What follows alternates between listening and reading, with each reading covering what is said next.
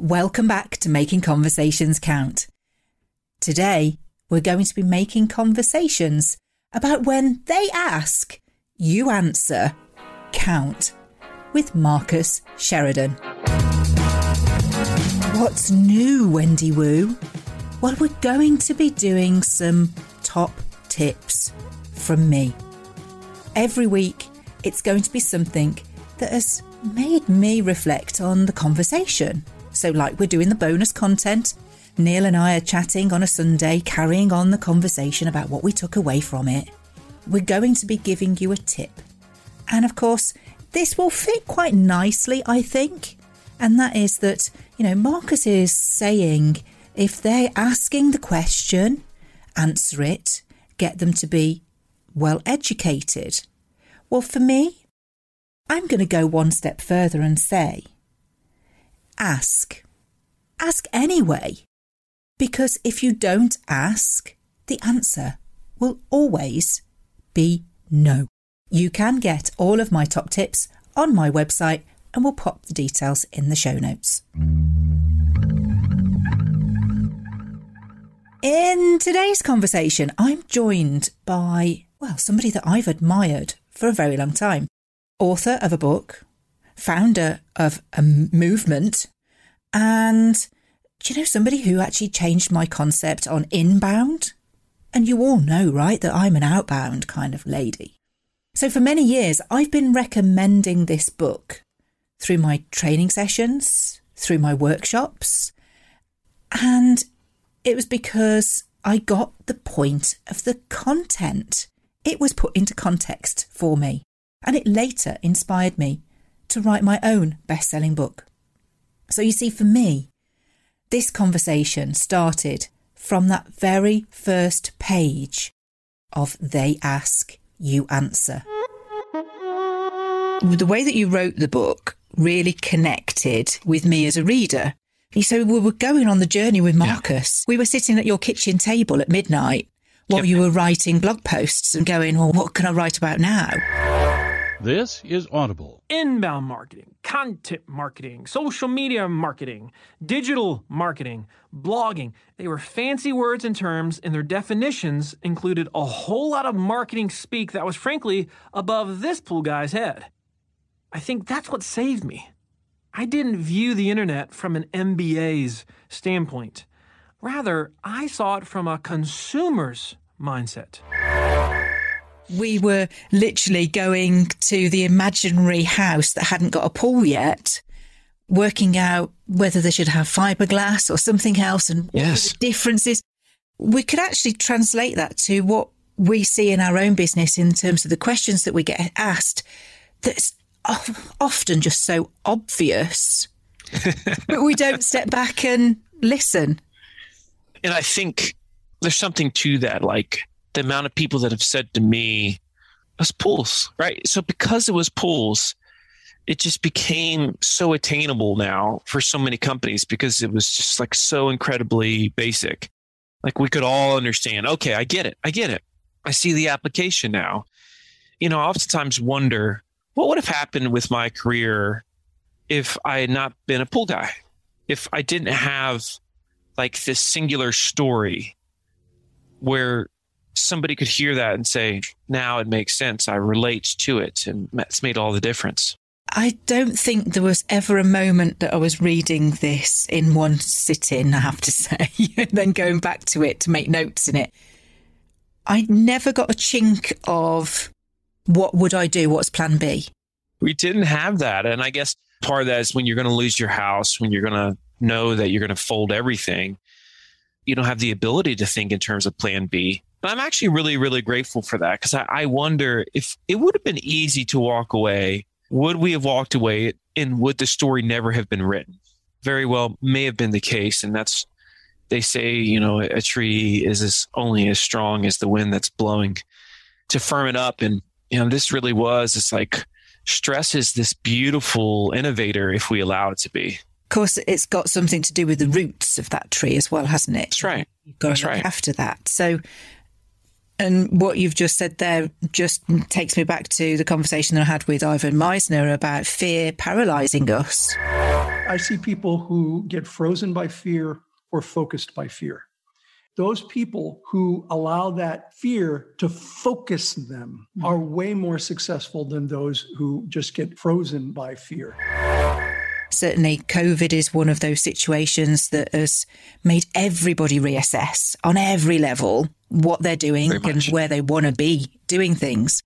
The phone stopped ringing here for me in my business, so I had to do something different. So an awful lot of what was in your book, I actually had the time to apply. That's cool. So you go, well, that's a really great idea. And that's a lot of lessons in life and business, isn't it? That you can hear a story, resonate with a story, and it'll sit with you.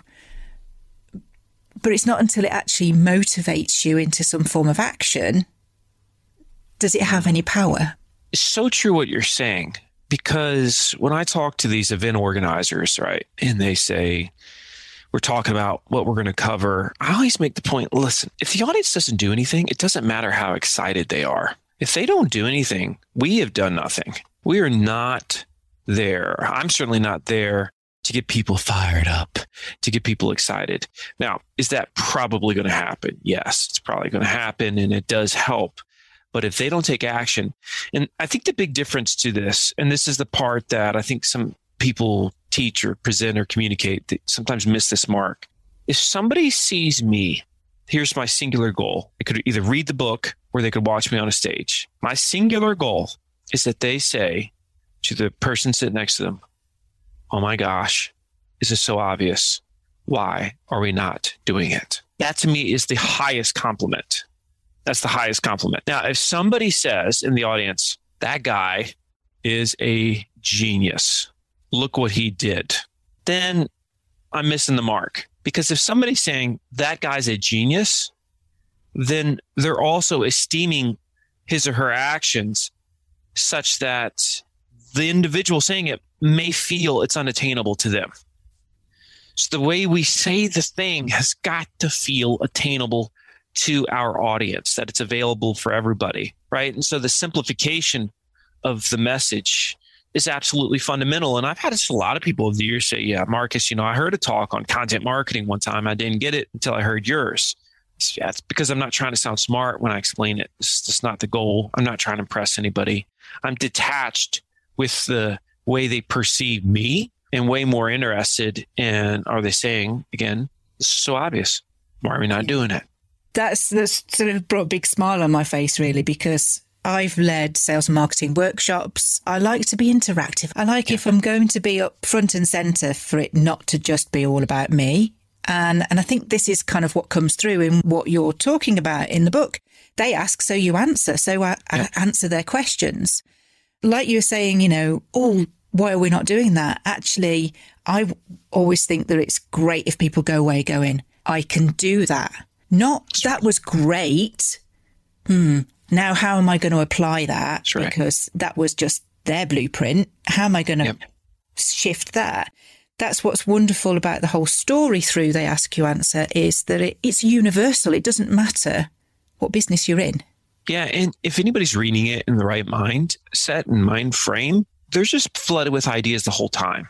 It's like so many people's like they read a chapter and it's like, oh, I'm just scribbling down like all these things I should have been talking about that I haven't been talking about before. That's incredibly satisfying. So that to your point, Wendy, by the time I get to the end, it shouldn't really be, okay, so how do I apply it? It starts to become now like I've got all these things to apply. Which one do I choose first, right? Of what they've already essentially noted or quoted as they've gone through the journey of the book. There's certain things that people send me that is very satisfying, right? Different stories. But one of the most is just the amount of scribbles and notes and Post-its within the pages of the book.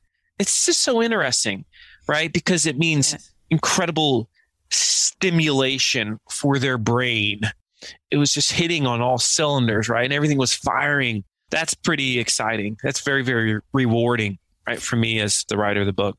Well, I've got Post-it notes. I've also got pencil underlining. I've got highlighter pen through some certain bits. I love the forward, by the way, from the Lego movie. We're going to save the universe. I think that's fantastic. I think there's one key message, one key sentence that really struck home for me. And it's in chapter 13, and it's... When people buy, they worry more about what might go wrong than about what will go right.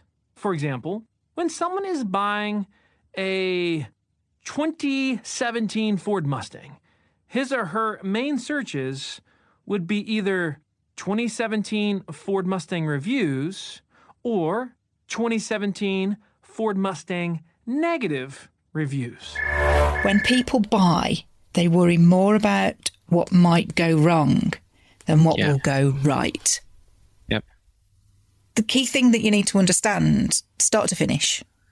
Yeah, and that's why if somebody hears me, I use a phrase oftentimes when they're asking me to explain, they ask, you answer. And I say it's an obsession with the questions, worries, fears, issues, concerns, etc.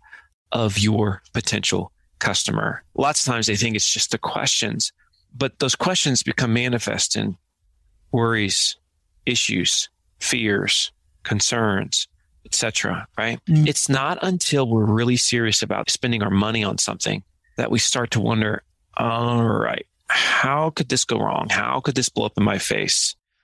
Right? What could be the drawbacks? What could be the negatives?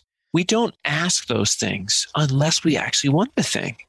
That's why when people push back on talking about the negatives or the perceived negatives of their product or their service, stuff that people are asking about, no. That's the ones we want to lean into the most because those are our most serious buyers. They're not just lookers, they're buyers. They really do want to buy. One of the most classic ones I've had here in the States, outside of River Pools, my pool company was a metal roofing manufacturer. One of the most common questions with metal roofing shoppers is, so what are the problems with the metal roof? Right? Because they see the benefits, but they're like, I've heard there's issues. Like if the rain hits it, is it too loud? Right? It's just all these issues potentially. And so this manufacturer, all they do, manufacture metal roofs, right? They produce a video on the 7 biggest problems with metal roofs. And it did 250,000 views in the first 2 years. Dave, first we're going to talk about oil canning. What is oil canning? How does it affect a roof? Well, oil canning is obviously in these areas that kind of define and shadow out. You can really see the waves in the material. You can see the waves of the roof. And this is such a niche question here. Think about it. What are the problems of the metal roof? And again, the only people asking it are those that are considering a metal roof on their building, on their house. 250,000 people now could be their customers because they've resolved the issue instead of allowing someone else in the marketplace to control the conversation. Because here's who you don't want to have control in that conversation is the company that's not doing metal roofing products, because they're going to be leading folks astray, right? They're going to talk against the thing. Whereas the greatest way in life to resolve a concern is to address it before it becomes a concern. So with me and pools, right? It's like, I know they're going to ask, what are the problems with the fiberglass pool? Are they ugly? Are they cheap? Do they pop out of the ground? These are the types of questions that I have to get in front of if I want to control the conversation. If I want to dictate the terms in my industry, that to me is the thought leadership 101. That's what it is. And unfortunately, a lot of companies just don't think that way. They think, okay, if I introduce the problem, I'm introducing the elephant in the room. But the elephant's the elephant. That's why it's an elephant. It's not an ant in the room. It's an elephant in the room, which means they're going to see it. And so it's your job as the business to address it. Yeah. Now, I asked the audience this morning if they had any particular questions for you. And a very good friend of mine, Jenny Proctor, who I've worked with and for, and we go for coffee as well sometimes, she asked a question and I thought, this is covered in the book, but I'm going to ask anyway, because I think it's still an important question. And that was around talking about the negative, about the cost comparisons and about the competition and how clients are not courageous enough to start opening up against what they see as insider information. So what's your take on that, Marcus? I know there's a whole ream of it in here. It boils down to what is our philosophy as a business. So the Ask You Answer is a philosophy in a framework. It's a philosophy in that it should eliminate debate amongst leadership teams or marketing teams or strategy teams. It's really simple. Are we consistently hearing the question? If the answer is yes, then we've made a decision already. So it's not if we're going to address it. It's how we're going to address it. That's the key. It's not if, it's how. That's also why I like to joke, Wendy, that really the perfect title to the book to most accurately describe this philosophy is they ask, you address it really, really well. But that's not a very good title for a book. Not a good hook. No, it's not a good hook, right? It's not as memorable, but it's actually the most accurate way of approaching it. Because true, you can't necessarily say everything, but what you can do is you can address the questions. And of course, you're doing it already with your sales team and anybody in your organization that sells, because you get these questions in that face-to-face in-person environment. And so why do we wait to have that moment? What's so scary is if you wait for them to ask, by that point, oftentimes we've already lost them. There's a good chance we're not going to get them. They're gone because they've been vetting us and they said, I'm not satiated. I'm not satisfied. I'm going to go elsewhere. It goes back to, is this your philosophy? Or is your philosophy, we're going to be selective in what we're willing to answer, even though we know our customers want to know? It's one or the other. It literally can't have both. And so once you say, all right, we're going to do this, then it becomes a live in the solution mindset. How do we address it the best we can? Would you recommend then that if they're not courageous enough to put it out publicly on their website, for example, it's a sort of blog and answering it there, that they start to implement it in a smaller scale through their sales teams and the conversations that they're having with the inquiries that they're getting, just so they can kind of breathe into it? No? I actually wouldn't really recommend that. No. Okay. Here's what's interesting about the Ask You Answer, and I'm fascinated with this. Dipping your toes doesn't really seem to work very much. You're going to be all in. Either we believe this or we don't. It's like the company that says, okay, we're going to talk about cost and price. We're going to put a pricing tab on our navigation bar, but then we're going to ask them to fill out a form so that we can get back to them. No, that doesn't count. That's dipping your toes in. That's cheating. Terrible. That's right. In fact, that just annoys people. Yeah. So it's very hard to live in that lukewarm space. So you either do it or you don't. The thing about, you said with the sales team, well, the sales team's already doing it, Wendy, right? Mm-hmm. Because they're going to respond to anything they get asked. They're not going to ignore anything. That's what salespeople do. They respond. Now, the way they respond can change, of course, from salesperson to salesperson, but they respond. So as an organization, do we accept certain truths? Are our buyers researching and vetting us to death before they reach out to us? Yes or no? If you say no, you're denying the existence of everything we know to be true of the digital age. But fine, you can say no if you want, but eventually you're going to be left behind. So if we say yes, our buyers are vetting us to death, and our competitors to death, and our products and our services to death. They're more informed than they've ever been, and they want their questions answered. Do we accept this to be true or not? We accept it to be true. Are we going to do anything about it? Yes or no? Because here's the thing. What we're talking about, it's a rock in your shoe as a business. You've had a rock in your shoe before. Even the smallest of pebbles. Does it stay in? Like, I don't feel like taking that out right now. You walk a few more steps. Oh my gosh, it's so uncomfortable. You have to take off your shoe and remove the rock. And so this isn't going away. And it's going to become commonplace. What's sad though, Wendy, is most of the people don't do it until they're forced to do it by their competitors because the competitors already did it. So let me give you an example of how this is happening. Because I've now spoken a ridiculous amount of times in different industries around the world, certain industries have completely changed in terms of transparency because of my teachings. One of the most well-known ones for me, of course, is the marine industry, boating manufacturers. So boating manufacturers never talked about cost and price before I got so involved with the industry. They just didn't do it. And of course, the excuse was dealer's going to set the price with the end user. So it's not our job to do that. I'm like, yeah, but they do most of the research on the manufacturer's website. And then after they've done the research on the manufacturer's website, they go to the dealer who sells said brand. And then they do some more vetting there, and then they reach out. That's how it works.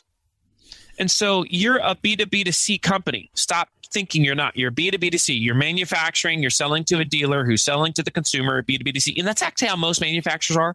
Most are B2B2C. They don't necessarily realize that, but they are. And they're becoming more so by the day, by the way. And so what happened was everybody said, no, we can't do that, Marcus. Then one manufacturer did it. And then as soon as that domino fell, what of course started to happen? And I will never forget a snooty owner, CEO of a manufacturing company in the marine industry say to me, "That's not our buyer." What the hell are you talking about? It's not our buyer. I'm your buyer, dude. I am. Because I'm a boating fanatic. I have a YouTube channel, right? I have purchased boats more expensive than his boats. And I want to know how much they cost. Why? Because I'm a human being. And as human beings, we tend to want to know what it's going to cost 99.9% of the time before we give the money. We want to know how much is it? Yeah. The other 0.1% is when we're being robbed. And we didn't know. Yeah, I don't think anybody goes, oh, yeah, I'll have that. Don't worry about how much it costs. Yeah, you write the check. Yeah.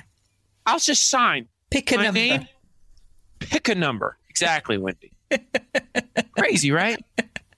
It is something that really tickles me, that people are a little bit like, oh, no, it's mine. And it sort of reminds me of a title to one of your chapters. If I've been told if we're not adding anything new to the conversation, then we shouldn't be talking about it. That's like the CEO of that marine boating company saying, well, we don't really know who our customer is then. So let's not talk to them.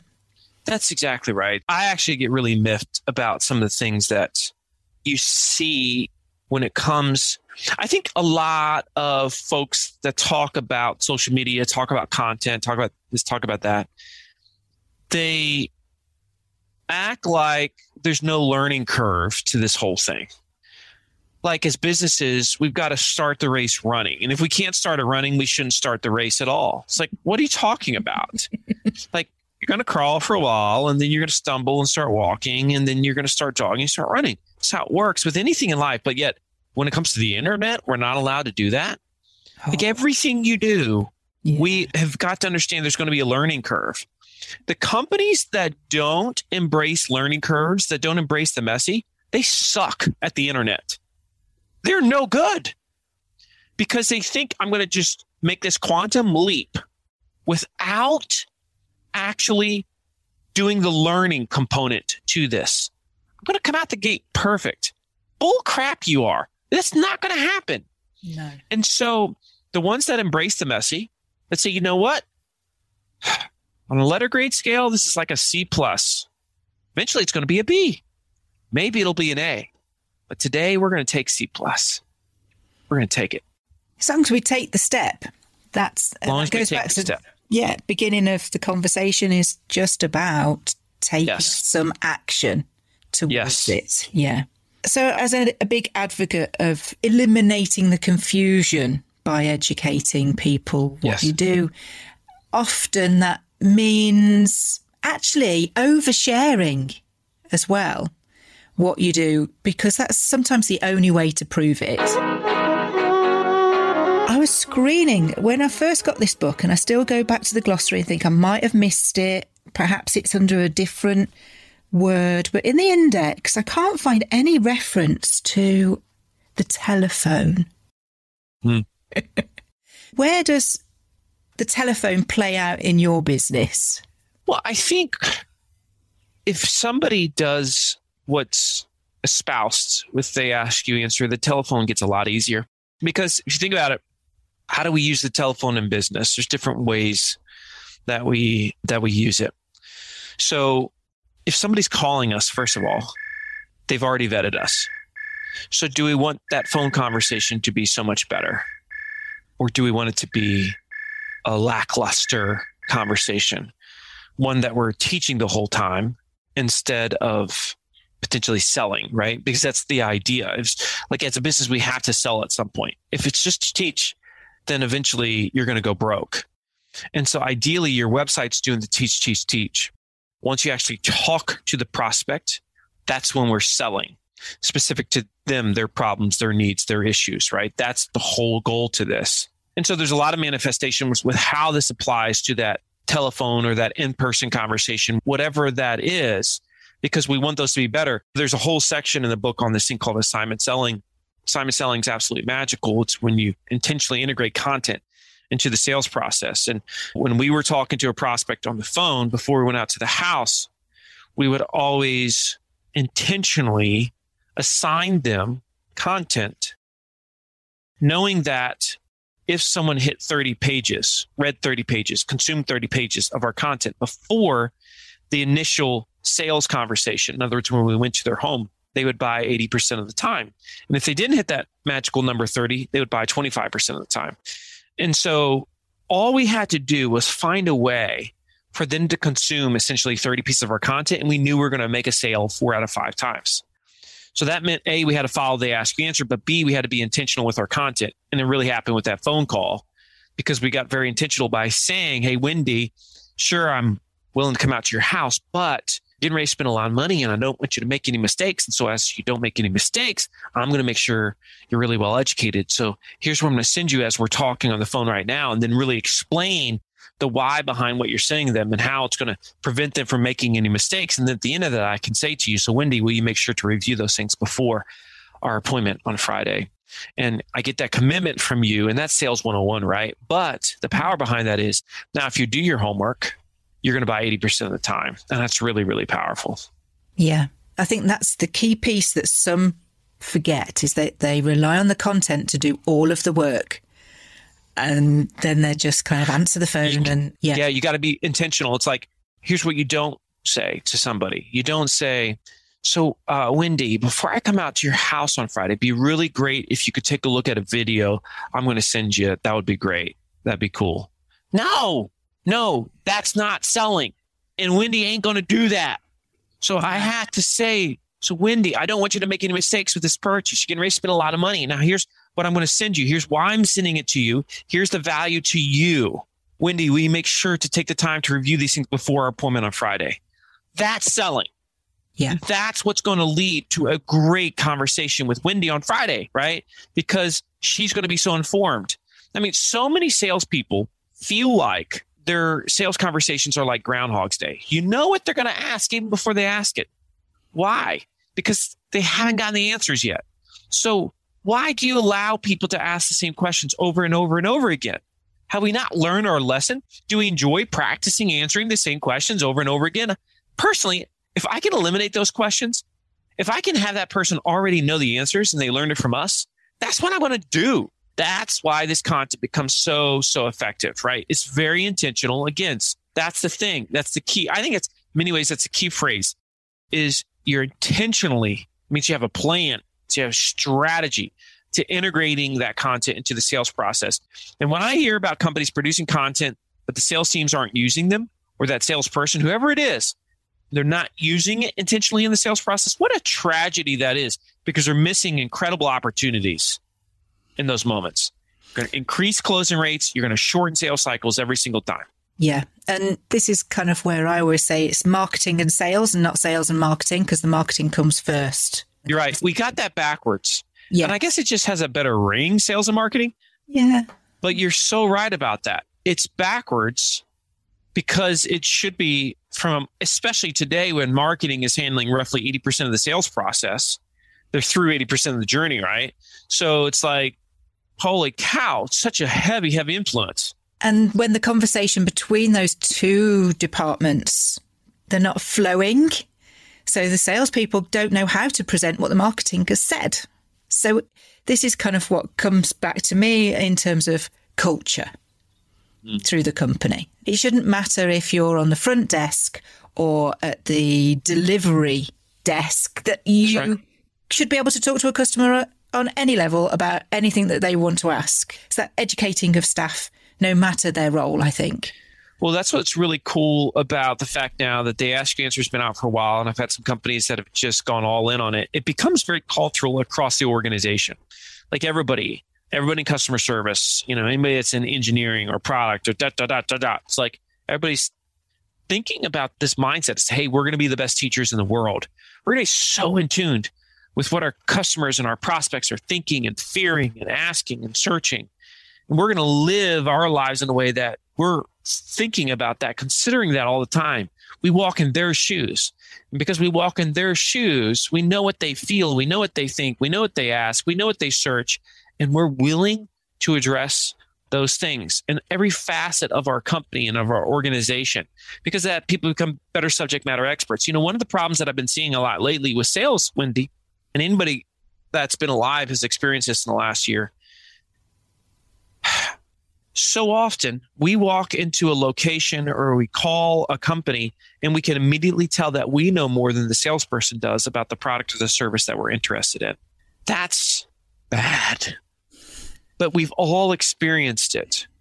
It was so wonderful. The other day, I bought a new vehicle, and generally the salesperson, I'll ask about the electronics or something, about some of the tech components. And they're like, I'll find that out for you. This dude gave me a whole 101 full blown. He knew this vehicle inside and out. And it was so atypical, right? Because normally we're not seeing that from the sales world. So sales teams have to elevate their game. They've got to become better subject matter experts, better than they've ever been, which means companies need to make sure they're being trained to be better than they've ever been. They cannot be aloof. They've got to be up to date. But one of the best ways for especially sales teams to be up to date with product or with whatever the thing is that you're selling is that they're helping marketing produce the content. They're helping with the videos. They're helping as a subject matter expert on the articles. And this keeps them up to date. And that's one of the benefits of having this beautiful content program where you're teaching and answering customers' questions, is because it forces your team to become better, more informed subject matter experts. I would go as far as to say that the guy at the garage that sold you the car wanted to be driving one too. And it's that kind of passion, isn't it? When you really believe in a product or service, that you would talk about it as though it is yours, it belongs to you. That's right. This is the belief that I think is lacking from certain sales organizations, is that they're just pushing cartons and boxes and quotas. Order takers, right? I mean, It's like we got to go beyond that and instill some pride in the way that we sell. But this goes back to the way we communicate. And the way we communicate, to me, is very organizational. That's very cultural.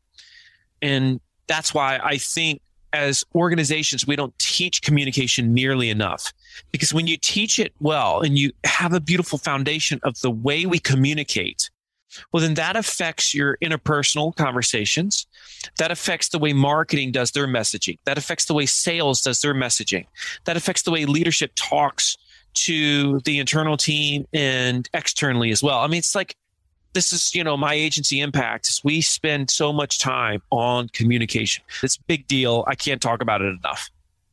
And I have to agree that when you're invested in what you do, that's the confidence, that's the passion, you don't have ums and ahs, you don't have the I will get back to you because I don't know, because there's nothing that you don't want to not know about it. So big fan of training for sales, and because those conversations will count more when you know what you're talking about. Well, let me say one other thing about this.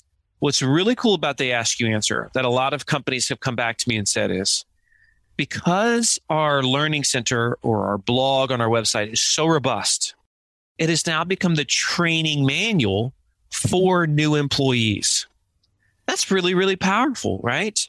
The other way that it works, Wendy, and this is really prolific today in a time period when everybody's struggling with recruiting, is more and more companies are doing a they ask you answer for potential recruits on their website. So an entire section that's just the questions that a potential employee would be asking and answers to those questions. Very effective. And what's also very interesting is, just like we found that there's a tipping point for page consumption when a prospect consumes a certain amount of pages of your website, they're probably going to buy. There's the same tipping point that when a potential employee is reading your website, if they hit a certain number of pages, there's a very good chance they're going to apply and try to work for you. They're going to reach out. It's very, very cool.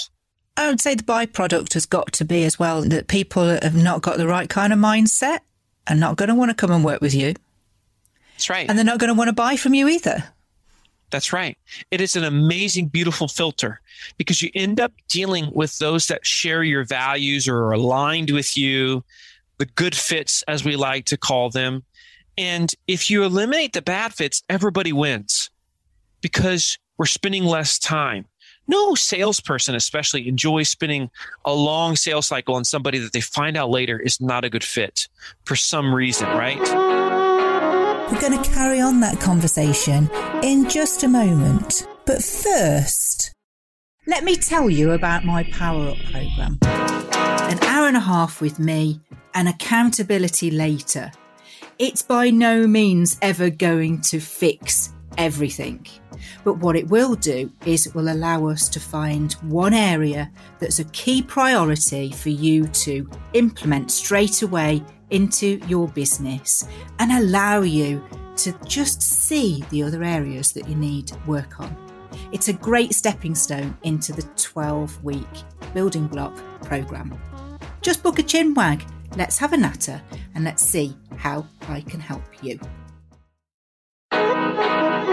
Imagination going on now of where there's a basement of a 100-story office, company, corporation, and there's one guy in the basement waiting for the phone to ring for somebody to complain. That's right. Wouldn't that be wonderful? That would be amazing, right? Is it going to happen necessarily that way? I mean, who knows? It could, but could it happen much less? In other words, the bad fits, the ones that had regret or the wasted sales processes, could they happen less? I absolutely believe they could. And that's what's so interesting is like, why are we afraid to be really honest with people? One of the things that we talk about in the Ask and Answer is that everybody should have a section of their website that says who they are and who they're not a good fit for. And almost everybody says who they're a good fit for, but few companies, rarely ever does anybody say very definitively, very distinctly who they're not a good fit for. It's an activity I love to do with business leaders and even marketers. It's like, I want you to tell me in one sentence, who is your company not a good fit for? And if they struggle, it means they have an identity problem and their messaging, I can guarantee you, suffers because of it. Yeah. So I could, if somebody asked me now, who is your swimming pool company not a good fit for? Immediately, I could tell you. And it's not going to be some snarky answer, sarcastic answer like, well, if you don't value quality work, we're not a good fit for you. They're not our buyers. Right. That's the cheap one. If I say something like, if you're looking for a swimming pool that's longer than 40 feet or wider than 16 feet or deeper than 8 feet, if you're looking for something that's extremely customized in terms of shape or size, well, then our company's probably not the best fit for you. Boom. I've said it. And the thing about it is now I would say that over a much longer video or textual article, whatever the thing is. Chuck, let's go to my agency for a second, right? Impact.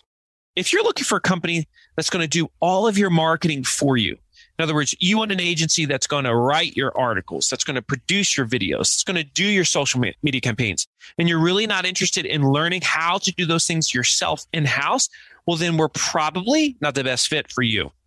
Okay? Once again, it is a very clear understanding of who we are. But the moment you're willing to say what you're not, that's the moment you become dramatically more attractive to those who you are a good fit for. Yeah, I've had clients say one of the reasons that I picked you, Wendy, was I knew that you were going to drop the truth bombs on us, whether we liked it or not. And not everybody wants that. They want it sugar coated. They want the there, it'll be fine. And, you know, Right. you just do it that way. If you don't do it that way, well, that's okay. Well, no, it's not, because experience tells us, doesn't it? That's right. Yeah. That's exactly right. And people the ones that want that kick in the tail, they will seek that out. You know, I have a business coach. I sought that out. I didn't want somebody that was there to tell me how great we were doing. I didn't want a cheerleader. I wanted somebody to kick us in the tail and take us from a 9 to a 10. That's what I wanted. So where are you now? 9.9? Still got a ways to go. But that's the thing, isn't it? We're always on the learning curve. And then That's right. You get to the top of the summit. Oh, there's another mountain just There's another one. a little It's bit fun, higher. Yeah. So keep climbing those mountains. One piece of advice for anybody in business right now when it comes to their marketing, just say marketing, because it's a great, aside from they ask you answer, go get a copy and implement that now. What's the one thing that we all have to do? This is going to be they ask you answer-ish, but if you haven't done they ask you answer, the first thing to do is what I did at my kitchen table is you brainstorm with a pencil and a piece of paper all the questions that you've received over the years about your product or your service. Any question that you know somebody's searching online right now. If you were buying your product or your service, what would you type into that little box called Google? Write all of them down. Write them all down. And then ask yourself honestly once you're done. And by the way, if you don't come up with at least 50 to 100, you're being lazy and you don't know your industry very well. So once you've done this, ask yourself a simple question. How many of these are answered on my website right now?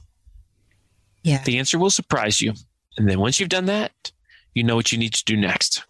You've got to start putting the content out there to answer those questions. That's exactly right. Well, Marcus, I don't know whether you're aware of this, but every guest that comes on the show, I ask them to recall one conversation that they can remember that created a turning point for them. So this is the bit where I have no idea what's coming next. So what have you got for me today? It's not going to be a very good conversation in the sense of two people, but I think sometimes when we're reading or listening to a book, it's like a conversation, like the person is speaking to us. Two most important things that's ever happened to my swimming pool company. One was, of course, doing the Ask You Answer. That changed us forever. But there was a time when I had 3 different retail stores and I was selling hot tubs and pool tables and tanning beds and saunas and all types of stuff. And this was in the 2000s. And I was not making any money. I was spinning my wheels, probably going backwards. And I read Good to Great. And Jim Collins in there explained to me, because I listened to him over and over again in my car. He explained to me, you got to choose your hedgehog concept, Marcus. And the hedgehog concept, as explained in the book, is you see a hedgehog is a pretty simple animal. It's not very talented, but it does one thing really well. And the one thing that it does really well is when it gets attacked, it rolls up into a spiky ball. And it's very, very hard at that point to do any damage. It does that one thing very well. And so I was doing all these things, and I wasn't doing anything very well. So that was when I said, I need to get rid of all my retail stores. I need to stop selling above ground pools. I need to stop doing the pool tables. I need to stop doing the hot tubs. I got rid of all those things. And I said, we're going to do one thing. We're going to be the best in the world at fiberglass swimming pools. That was our hedgehog. That was our roll up into the ball. And then once we started They Ask You Answer, looked around and everybody was saying things like, you got to be everywhere. I said, nope, we're going to do one thing. We're going to answer our customers' questions. We're going to do it on our website. And for the first 6 months, all I did was answer customer questions over the website in text. One thing. And once I mastered that, we added video. One thing.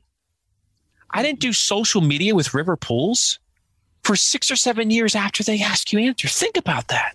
Yeah. Because I didn't want to be distracted from being great at one thing. That one thing principle has been pivotal to my entire business success. I think then the front of this book, next time it's reprinted, ought to have a little hedgehog on it, because it absolutely comes through that you are focused on that one thing. Mm-hmm. So a really important message for everybody in business too. And of course, I'll just share with you that Harris, their crest, if you like, their ancestral crest, is 3 golden hedgehogs. No way. Absolutely. And what I can prove a winky dinky. That's so neat. Yeah. That is wild. That's really, really wild. I love the fact that like you get it right and you help companies really with what we've been talking about today. And the fact that so many people help spreading this message makes me really, really happy. So I appreciate you. And I'm hoping that your audience will get something out of this. But I think they will, especially if they've got an open heart, open mind. They're going to get a lot out of this. Yeah, well, they say that we attract like-minded people, so present company included. Yeah, dittos. Yeah, I agree with that.